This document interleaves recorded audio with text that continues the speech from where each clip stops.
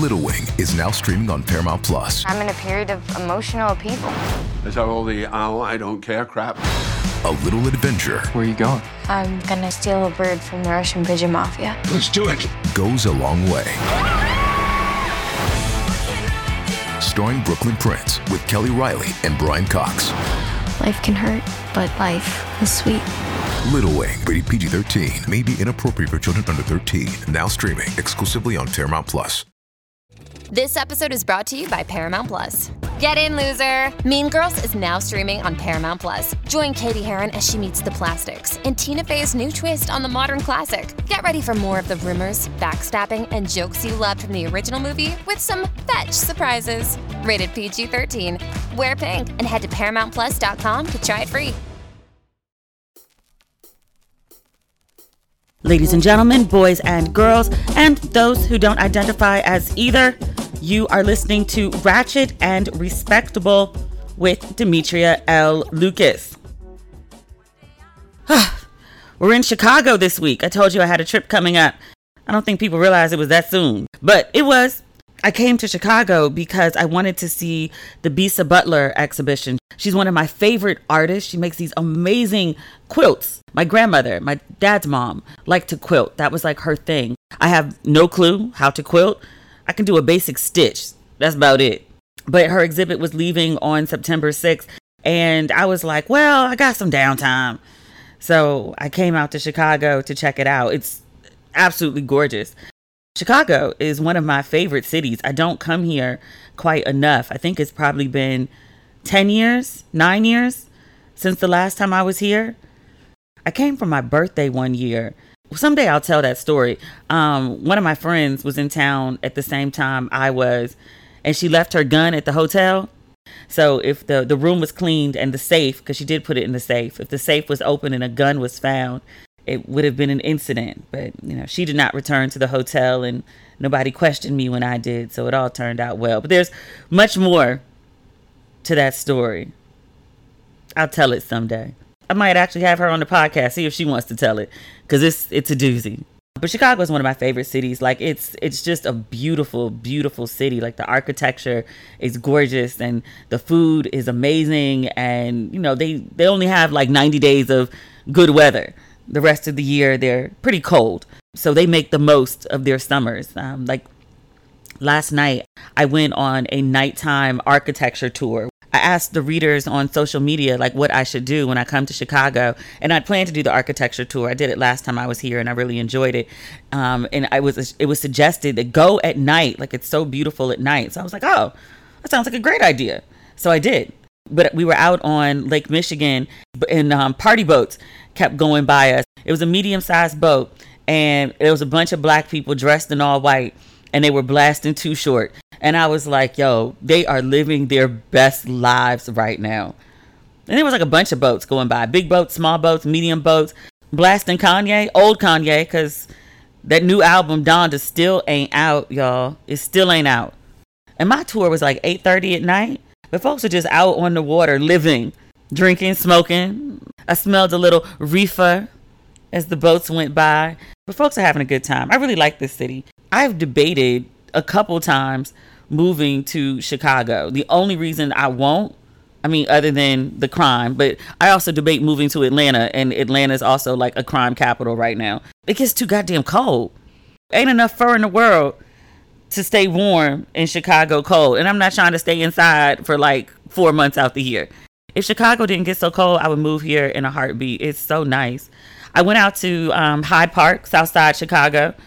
A bunch of people gave me this recommendation for Virtue. It's a black-owned restaurant in Hyde Park. And they were specifically like, Hyde Park, 53rd Street. Don't go to no other streets. Hyde Park, 53rd Street. Other places, you got to be from the city. And I was like, fine. So I went out to Hyde Park, 53rd Street. But, just going by on the train, like beautiful, beautiful homes. They're not brownstones. They look similar. Beautiful architecture. Chicago is not as expensive as New York or LA. I don't think they're cheap like Atlanta prices, but they're not as expensive as some of the other major cities. But I was like, oh, I could do Hyde Park. Just from the little bit that I saw, I could totally do Hyde Park. It has great vibes. when I was walking back to the train station, and I keep referring to the trains because I had no intention of taking public transportation while I was here, because why? I was just going to Uber around. Plus, I don't know the train system. But I got in on Sunday afternoon and I got settled in and was ready to head out to the museum. So I went to pull up an Uber because the museum is like 15 minutes away. And they were talking about $47 to take an Uber for 15 minutes. It's not even 2 miles away where I was going. Are you serious right now? So I like waited for a minute because I was like, oh, it's surging. Like, let it go back to normal, see what happens. And mind you, I flew into O'Hare, which is 45 minutes away from downtown Chicago, where I'm staying. And it was $45 for a 45-minute ride from the airport to my hotel. No problem. $45 to go 2 miles for 15 minutes? Get the fuck out of here. So I looked up how to take the train. I took the red line right to where I needed to be and was there in 20 minutes. I was like, stop playing with me, Chicago. And the same thing. I was trying to go from the Art Institute to Hyde Park, and it was like $66. And I was like, you are bugging. It's a 20-minute ride. And I was like, absolutely not. So I found, it wasn't the subway. It was another kind of train. It was like a commuter train. But I looked that up and figured out how to do it and was there again in like 25 minutes. The train came right when I got to the station. It's like literally like a 3-minute walk to the restaurant from the train. So I was like, boop. So that's how I got to Hyde Park and back from Hyde Park to make my architecture tour. I had a great day. It was another 10-day. And I didn't do anything like really exceptional. I went to a museum, got something to eat, and then took a boat ride for $40. And then I walked back to my hotel up Michigan Avenue. And it was just great, like just looking in the shop windows. And this morning I got up and walked 4 miles. I don't remember the name of the park that I went to. So I'm staying in downtown Chicago, and I walked over to Lakeshore Drive, and I walked down to by where the W is. If you're from Chicago, you know what I'm talking about. There's a beach across the street, and then behind that beach, there's a park. I do not remember the name of the park, but I know the park because in Soul Food, Vivica Fox and Ahmad, because Vivica played Ahmad's mother. Ahmad was the little boy. But Vivica Fox and Ahmad, it was cold outside. They had on coats, and they walked through the park, and I thought that was so beautiful. And so when I was walking today, like I saw this park in the distance right on the waterfront. And so I was like, oh, that looks pretty. So let me just, walk over there, because I was trying to get like a good 4 miles in so I could eat this deep dish pizza later and like not gain weight. I'm not trying to lose weight on vacation. I'm just trying not to gain. So I'm trying to burn calories in the morning so I can eat freely for the rest of the day. But I was walking through the park and I was like, wait a minute. I haven't been here before, but I feel like I have because, I watch Soul Food.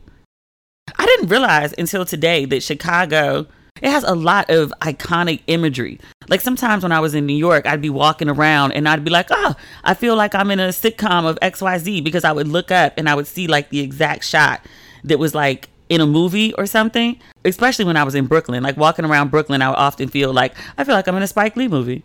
That's how I felt about Chicago today. Like I do it intentionally sometimes. Like I'm going to see the fountain tomorrow, Buckingham Fountain, I think. Wholly and totally specifically because it was in Love Jones. And I saw the fountain last time I was here too. Like I made a whole point of like, I have to see the fountain. Totally because of Nia and Lorenz. Also, I ate pizza today, and it was a very touristy pizza because apparently Chicago is known for deep dish. And then like when I was asking people like, oh, where should I get pizza, deep dish pizza? And most of the Chicago people were like, we don't eat that shit. We eat flat pizza and we eat it in squares. We don't eat deep dish pizza. Maybe white people do. Not the blacks of Chicago. And I was like, oh. I was sitting on a patio eating pizza at this restaurant next to my hotel. And I felt like Josie in Love Jones. I had my boobs up and out and my hair's big. And I was like, oh, I feel like Josie. It was a good moment. I really like Chicago. If you can hear it in my voice, like I really like Chicago. It's just too damn cold. Just ain't enough fur. But I would like to come back in the summer. I found out today, like one of my friends is living here quietly. Like she saw me posting from Chicago and she was like, hey girl, I'm here. And I was like, oh, what are you in town for? And she was like, no, I moved. What? I met her in New York and then she moved to LA. But the time I've known her, like I met her in New York and then she moved to New Orleans and then she moved to LA and then she moved to Atlanta. And now she's in Chicago. And I was like, is Chicago it? And she was like, I don't know. She was like, I moved here in March, which I was like, you moved to Chicago in the winter? And she was like, I did. She was like, let's see what happens in November when winter really hits. Like, I'll make my decision then. And I was like, all right, I feel you. Sis believes in being happy. If she is not happy, she will go find some happiness. She actually said the Chicago dating scene was very nice, which I was like, I've never heard a woman in any city, in any country, because I travel. I've never heard a woman be like, oh, the dating scene here is really good. And she was like, no, it's great. She was like, I meet guys, and she was like, it's guaranteed. Like, if I meet you on like a Tuesday and we exchange like numbers, information, he's going to call me the next day and we're going to be on a date that week. And I was like, really? And she was like, yeah. She was like, Chicago men, they have good follow through. But she said she met a really nice guy like right after she got here. And they've been kicking it. He's good energy. And I was like, huh, Chicago, you say? Maybe I can find some fur. I still ain't moving to Chicago. I don't care how nice the men are. Anyway, we had such terrible news this week. There was another earthquake in Haiti. I think this one was a 7.0. This current earthquake is more impactful. I keep reading reports where they talk about the earthquake was more shallow, so I guess more devastating than the one that most people remember from 2010, which was, I don't know if there's another word, devastating. The first time I went to Haiti was in 2011, and I think it was just about a year after the earthquake. I think that first earthquake happened in November or December, but I went in the middle of December, maybe like a week and a half before Christmas, and there was still tent cities everywhere. There were still buildings that had crumbled. The rocks of concrete were still in the street. The presidential palace was still in ruins. Tent cities by the airport, tent cities by the palace. And I was in Port-au-Prince at the time. Many parts of the city were in really, really, really bad shape. It was very hard to see, and obviously much harder to live. I don't feel like this current earthquake is getting the same amount of attention. Maybe because there's just been so much devastation in Haiti, and people were like, oh, again, like Haiti, like something else happened in Haiti. Like last month, maybe 6 weeks ago, the president was assassinated. And then now you got an earthquake on top of this. There's always a hurricane or a storm. There's always something like just devastating happening in Haiti. I mean, part of it is just like location, like it exists on a fault line or right next to one. So those earthquakes are just extra damaging.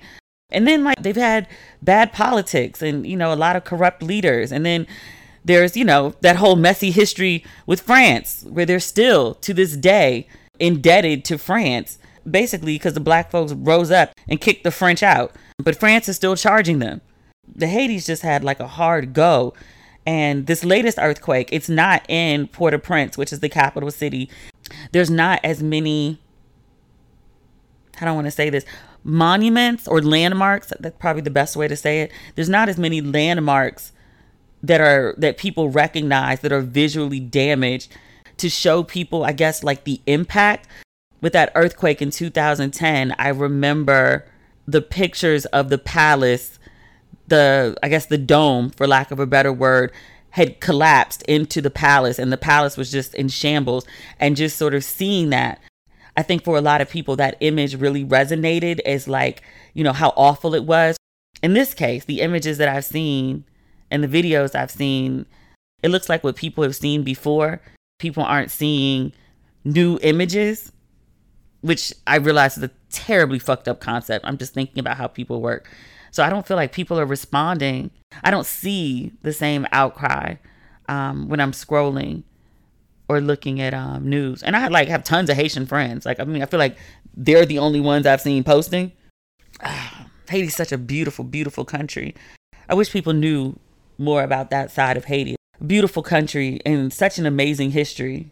Like when I was there in 2018, I went to see this palace. First king of Haiti, King of the North. That was his title. But he built this amazing palace. And it was one of the first structures in the Western Hemisphere to have indoor plumbing and flush toilets. I think an earthquake, not the one in 2010, but one before that, actually, I want to say that maybe like the 1800s, actually destroyed it. because it's just the ruins of the palace now. But you can see like how big it is, how massive it was. But it was built in like the 18 teens, if I remember that correctly, 18 teens, maybe 1820s. But I say that to say like Haiti was building palaces for its leaders, and just, you know, a country away, Black folks are still in chains. Like Haiti at one point was it referred to as the jewel of the Caribbean, the jewel of something. I don't know if it's the jewel of the Caribbean. It hasn't always been this place that I think, like, you know, everybody feels sorry for and sends aid to, which if you ever go to Haiti, it's much more than that. But it didn't always have the reputation that it currently does. As a country, it's just had like a really hard go. I don't even know what to say. Like, thoughts and prayers don't really do shit for people who just had their lives destroyed. I don't know. I need to look up some reputable organizations that are working in Haiti and send some funds, because the devastation, man, I couldn't even imagine. Hey, it's Kaylee Cuoco for Priceline. Ready to go to your happy place for a happy price? Well, why didn't you say so? Just download the Priceline app right now and save up to 60% on hotels. So whether it's Cousin Kevin's Kazoo Concert in Kansas City, go Kevin, or Becky's Bachelorette Bash in Bermuda, you never have to miss a trip ever again. So download the Priceline app today. Your savings are waiting. Go to your happy place for a happy price. Go to your happy price, Priceline. Afghanistan's a shit show. American troops pulled all the way out, an initiative that was started under the Trump regime. I refer to it as regime because of all of the connotations that word implies. And it's being carried out under the Biden administration. And it's a shit show, to put it mildly. The images coming out of Kabul, which just fell to the Taliban, I guess, yesterday. The images coming out today are heartbreaking. I saw the video of this giant plane trying to take off at the airport, and thousands of Afghan people were holding on to the plane, like a plane that is on the runway and trying to leave, in motion at that. I saw that image of thousands of people just desperate to get out of Afghanistan with nothing, with the clothes on their backs. That's it. And the first thing I thought watching that video, if this ain't the fall of Saigon all over again. Like, I've watched enough Ken Burns documentaries. I watched that 10-part, 18-hour documentary on PBS. You know, I love a good documentary. I love history. I love learning about history. But I was like, this is the fall of Saigon. I've seen this before. We just have a plane this time. Last time it was a bunch of helicopters. I know history repeating itself when I see it. And I really thought that I had some profound thought. And then, like, I Googled, like, the fall of Saigon, and every major newspaper was writing about how that image looked like the fall of Saigon. And I was like, okay, so I didn't have an original thought, but I had an informed, intelligent thought. That's got to count for something. Just the horrifying imagery, horrifying what's happening to the people. I found this essay that a woman had written for The Guardian. She's a woman who lives in Kabul. She didn't include her name because she would be killed if they knew she wrote this. But can I read you some of the essay? I'm not going to read you the whole thing, although it's worth reading. And again, it's in The Guardian, and the title is An Afghan Woman in Kabul. Now I have to burn everything I achieved.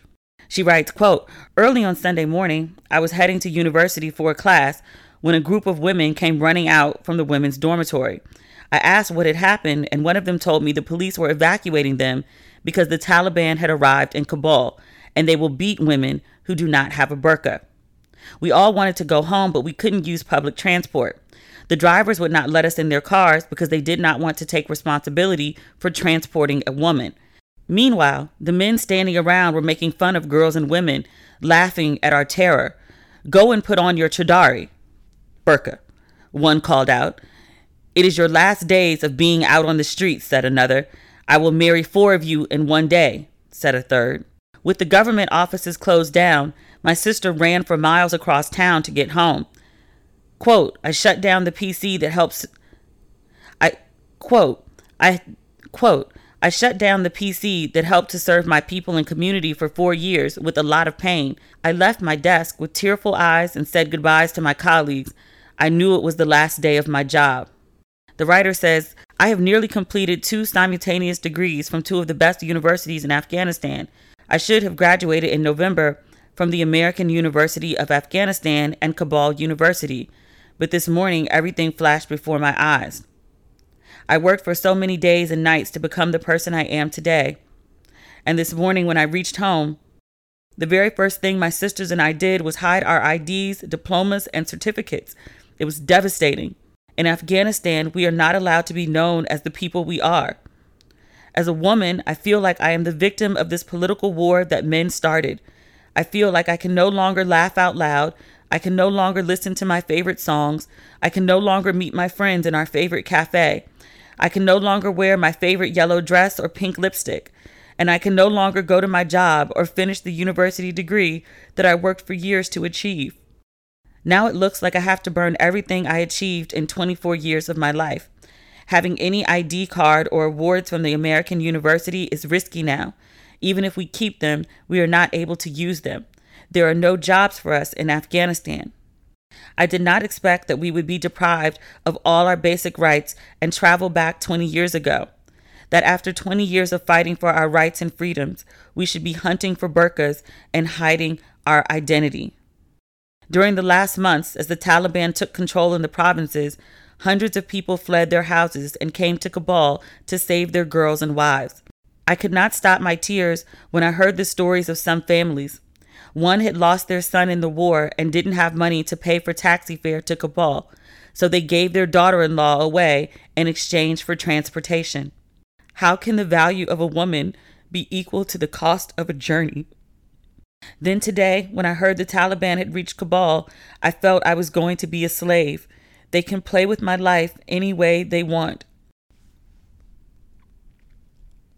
Jesus.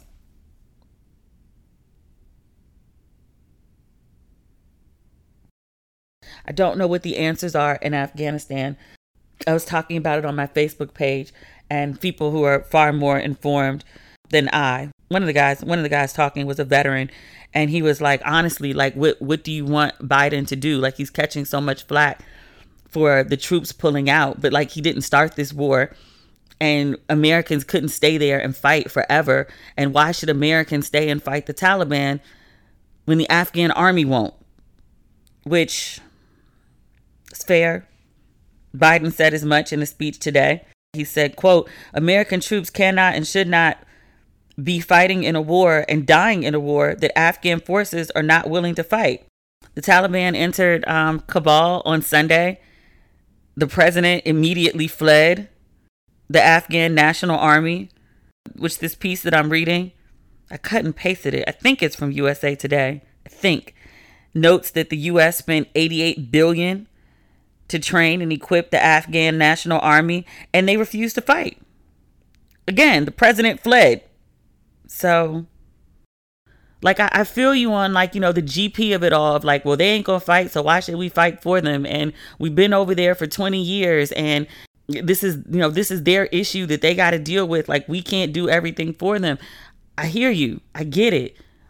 But the people, the women especially, the girls especially, those desperate people trying to cling to a plane and leave with the clothes on their backs, who are risking their lives, who are literally falling off of a moving plane.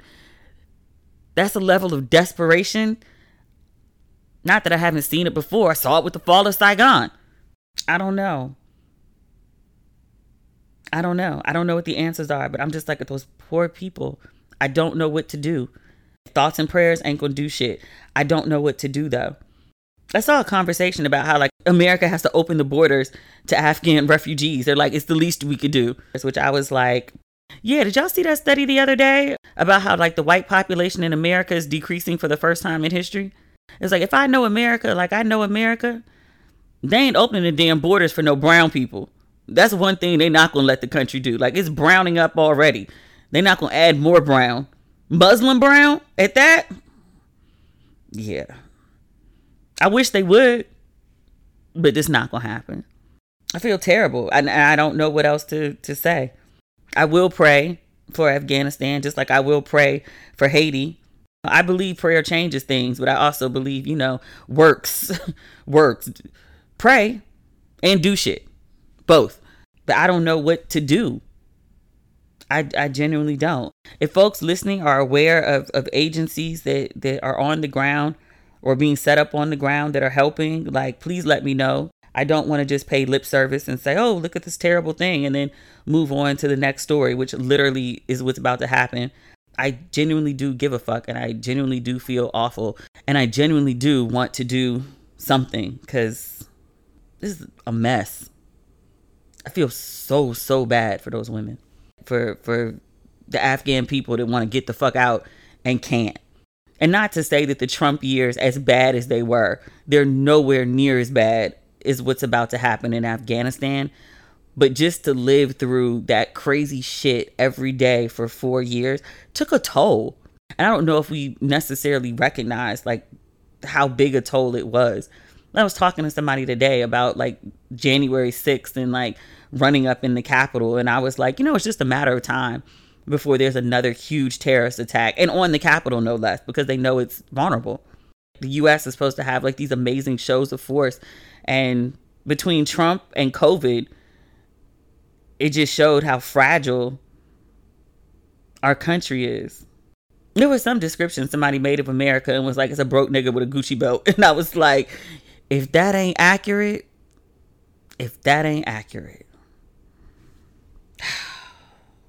God bless everybody.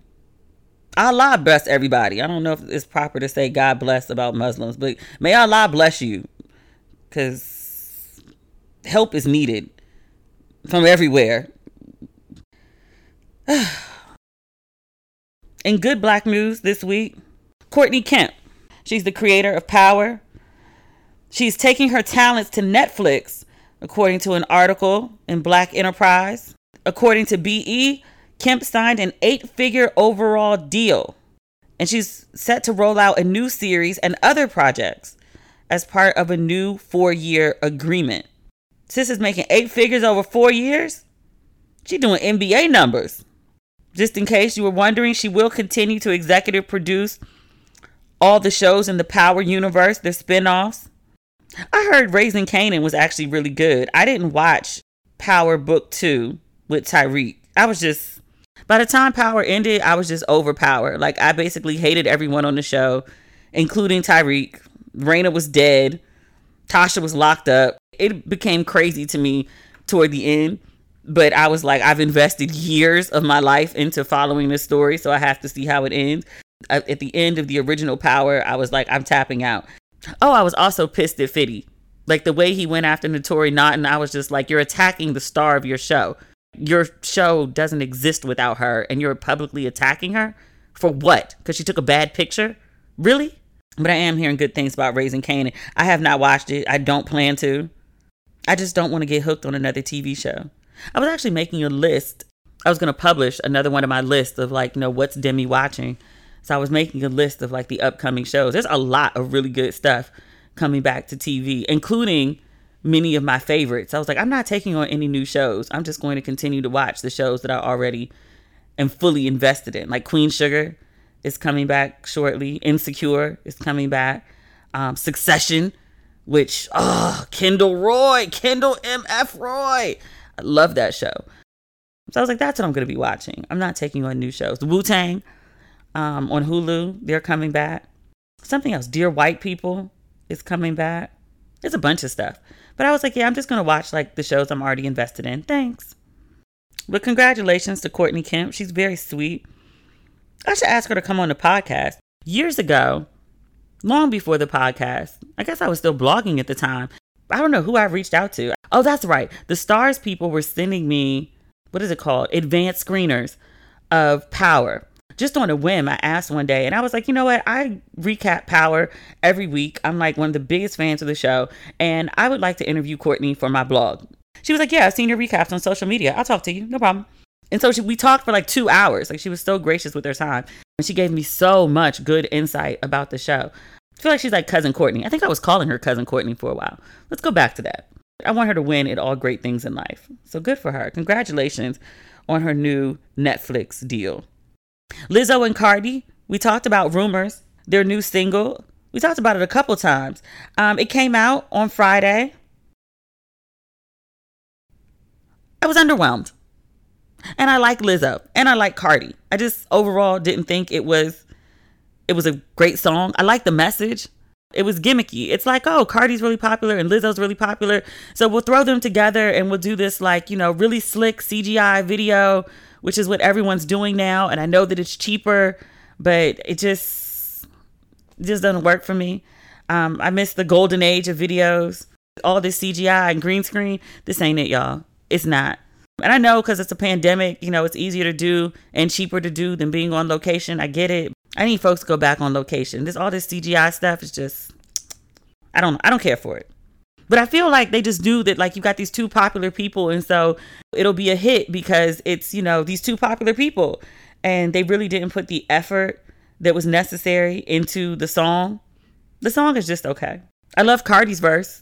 She was like, you're lying about me in a language I can't even read. What the fuck does that mean? Like Cardi. And she also looks really great pregnant. She's a really beautiful woman. I know she's had like a lot of work done, but it all comes together. It works for her. I thought the video was just okay too. And again, love the messaging, love the, representation of plus size women. Love I don't know if that was supposed to be ancient Rome or ancient Greece. The first time I watched the video, I was just okay about it. And then I saw some behind the scenes thing of like Lizzo with like 40 feet of braided hair. She was like, it's breaking a Guinness Book of World Records. And it took like all these stylists, all these hours to create these like super long braids. And I was like, I didn't even notice them in the video for like all this work that y'all put into it. I didn't even notice it. So I went back to watch the video and look for the long braid. And that's when I caught like other details. Like Cardi is sitting in this throne that's in the shape of a penis. And then there's like random winged penises floating in the air. I was like, is that a flying penis? Indeed it was.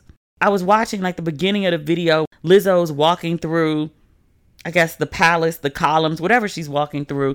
And there's cartoons of her twerking or Lizzo in an orgy. And I was like, oh, okay, like this is kind of interesting. All right. And then I finally saw the part with like the braids. And the article said that the braids, I want to say were like 42, maybe they said 42 inches. And I thought they meant 42 feet. No, because 42 inches is only like 4 feet. And that wouldn't even be Lizzo's height. I don't know how long the braids were. The article I read said 42 feet, but the braids flowing behind Lizzo were definitely not 42 feet. And I was also like, y'all CGI'd everything else. Y'all couldn't just CGI the braids? Because for all that work, like when Lizzo's walking down the steps, her braids are flowing behind her. It's really not like a crazy visual where you're like, oh, okay, like I see all the time that went into that and it makes sense. I didn't even notice it the first time I watched the video. Oh well. Lizzo apparently got a lot of criticism for the video. She did an IG live where she broke down in tears. And she said, quote, sometimes I feel like the world just doesn't love me back. It's like it doesn't matter how much positive energy you put into the world. You're still going to have people who have something mean to say about you. I just feel like I'm seeing negativity directed towards me in the most weirdest way. It's fat phobic and it's racist and it's hurtful. She also went on to say that people who didn't like her could suck my pussy from behind because y'all motherfuckers gonna be the main ones catching up. I feel like she's always crying about something, which I don't really mind. Because people, honest to God, do not think of people who are popular or celebrities or have any sort of platform or following. They don't think of them as people anymore. So I actually appreciate that Lizzo will get on Instagram and cry and be like, I have feelings and you hurt them.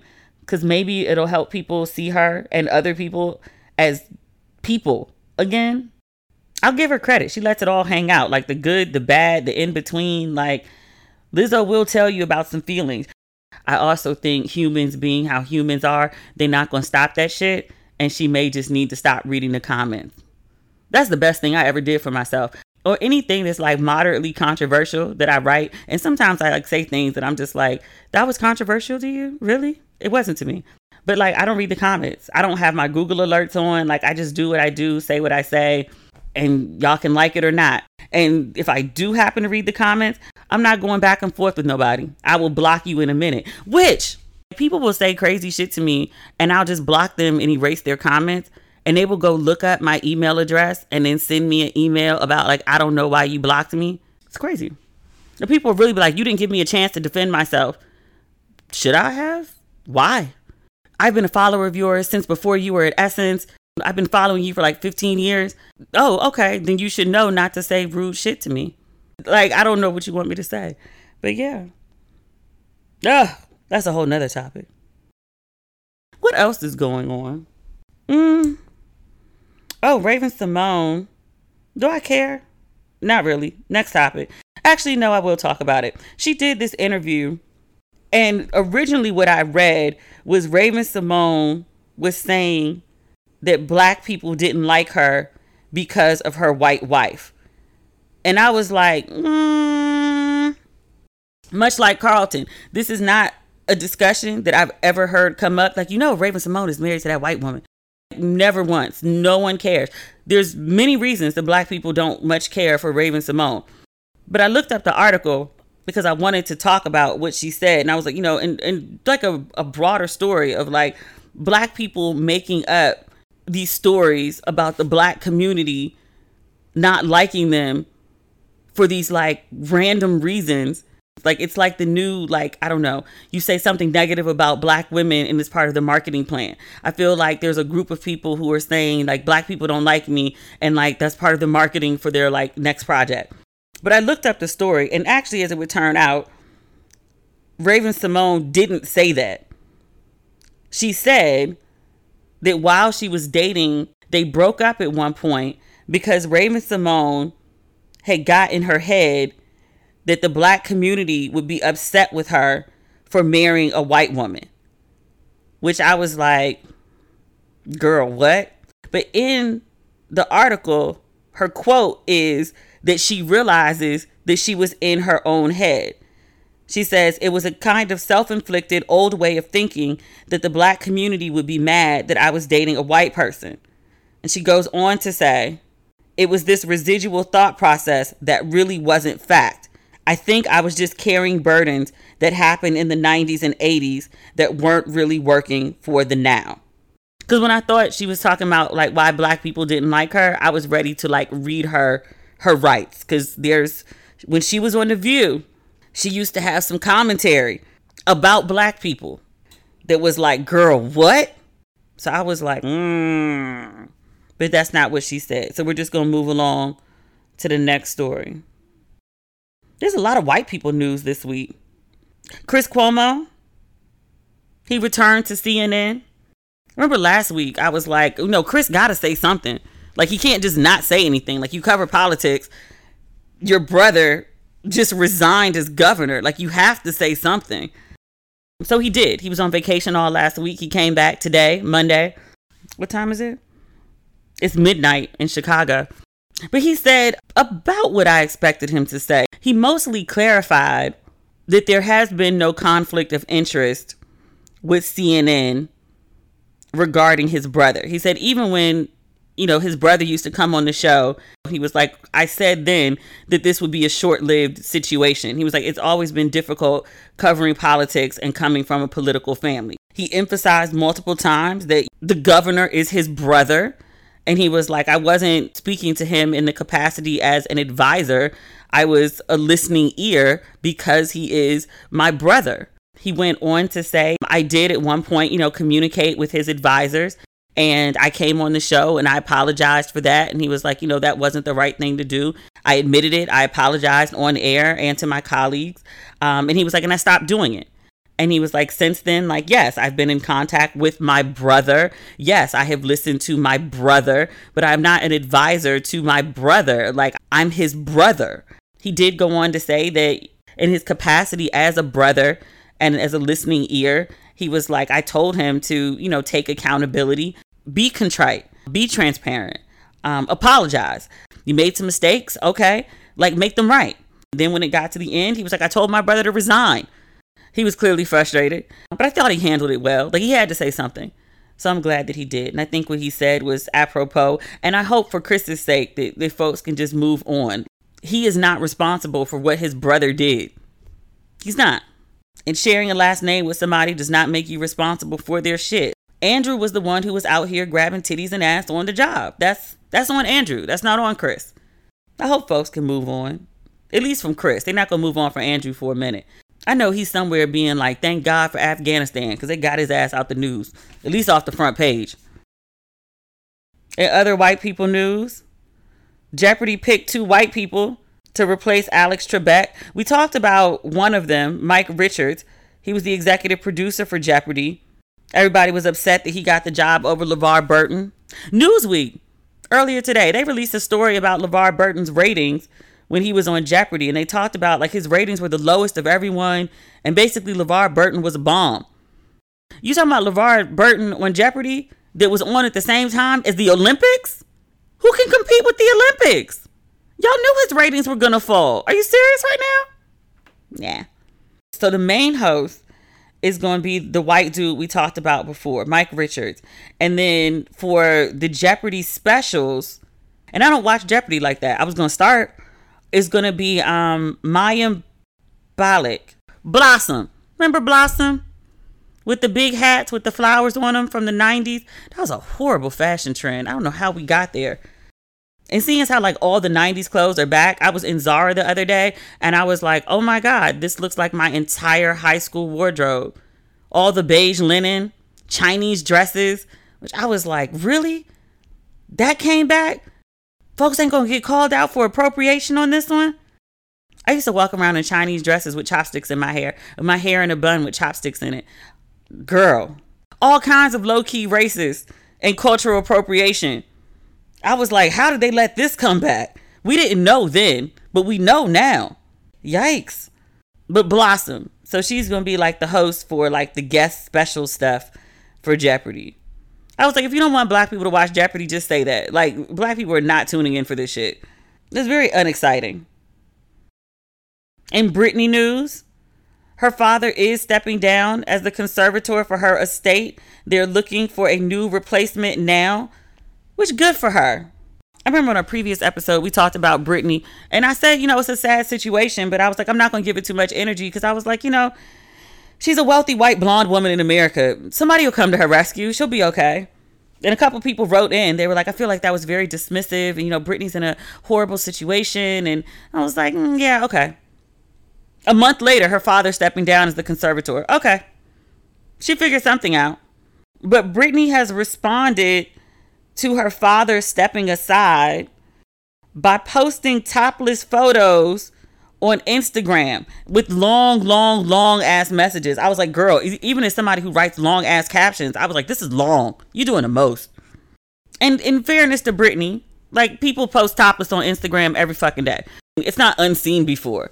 But I was like, just in the middle of a situation where people are questioning your overall stability and your good judgment and your mental health, I was like, maybe posting a bunch of topless photos, which again are no indication of poor judgment or mental health or anything of the sort. But I was like, folks like to use what they can against you. I was like, maybe this is the time to be strategic and maybe keep your clothes on. I mean, it's Instagram. A lot of people don't. So I was like, maybe Britney, get free first and then, do what you feel. Maybe this is not the best time. And they were bad pictures. No, she had on no top, obviously. And then 2 small white bikini bottoms. They're like 2 sizes too small. She's not a big woman.